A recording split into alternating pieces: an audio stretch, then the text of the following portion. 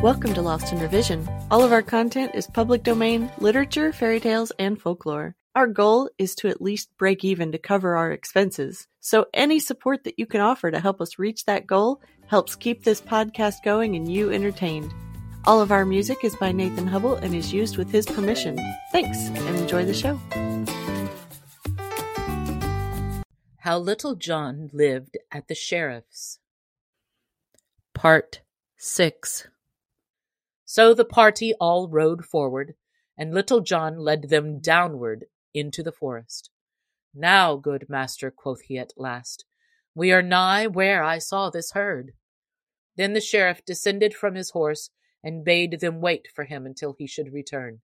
And Little John led him forward through a close copse until suddenly they came to a great open glade, at the end of which Robin Hood sat beneath the shade of the great oak tree, with his merry men all about him.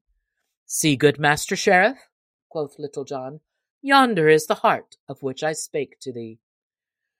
At this the sheriff turned to Little John and said bitterly, "Long ago I thought I remembered thy face, but now I know thee. Woe betide thee, Little John, for thou hast betrayed me this day." In the meantime, Robin Hood had come to them. "Now welcome, Master Sheriff," said he. "Hast thou come today to take another feast with me?" "Nay, heaven forbid," said the sheriff in tones of deep earnest. "I care for no feast, and have no hunger today." "Nevertheless," quoth Robin, "if thou hast no hunger, maybe thou hast thirst, and well I know thou wilt take a cup of sack with me.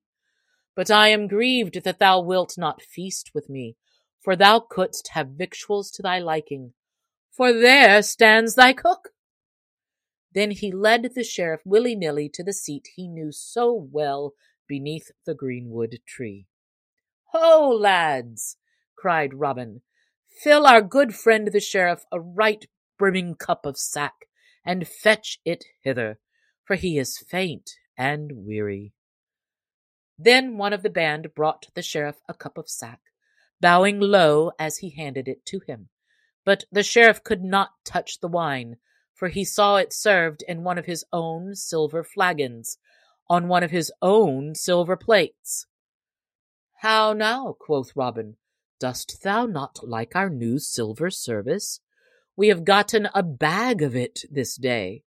So saying, he held up the sack of silver that Little John and the cook had brought with them. Then the sheriff's heart was bitter within him, but not daring to say anything, he only gazed upon the ground.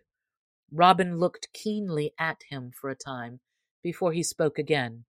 Then he said, "Now, Master Sheriff, the last time thou camest to Sherwood Forest, thou didst come seeking to despoil a poor spendthrift, and thou wert despoiled thine own self.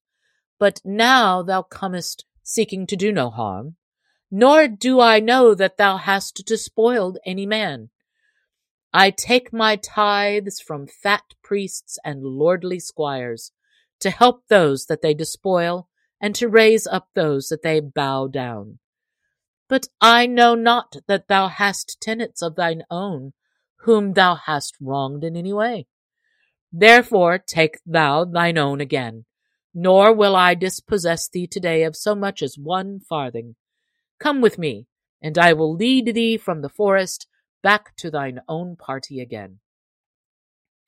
Then, slinging the bag upon his shoulder, he turned away, the sheriff following him, all too perplexed in mind to speak.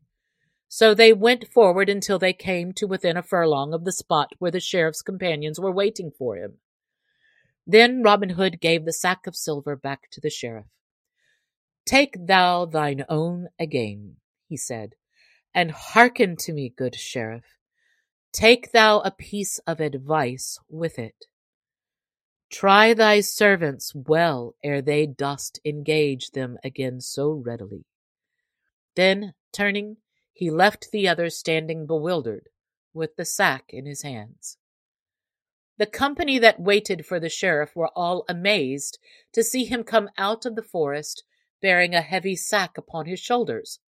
But though they questioned him, he answered never a word, acting like one who walks in a dream.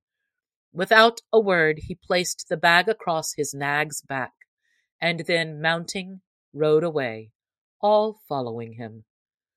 But all the time there was a great turmoil of thoughts within his head, tumbling one over the other. And thus ends the merry tale of Little John and how he entered the sheriff's service. Thanks for joining us today. Check us out on Patreon. You can help us meet our small goal of breaking even and covering our expenses. Your support helps pay for all of the things that podcasting requires and helps keep this show alive and growing. If you can't afford to support us financially, go give us a good review, subscribe or follow, and share with your friends and family.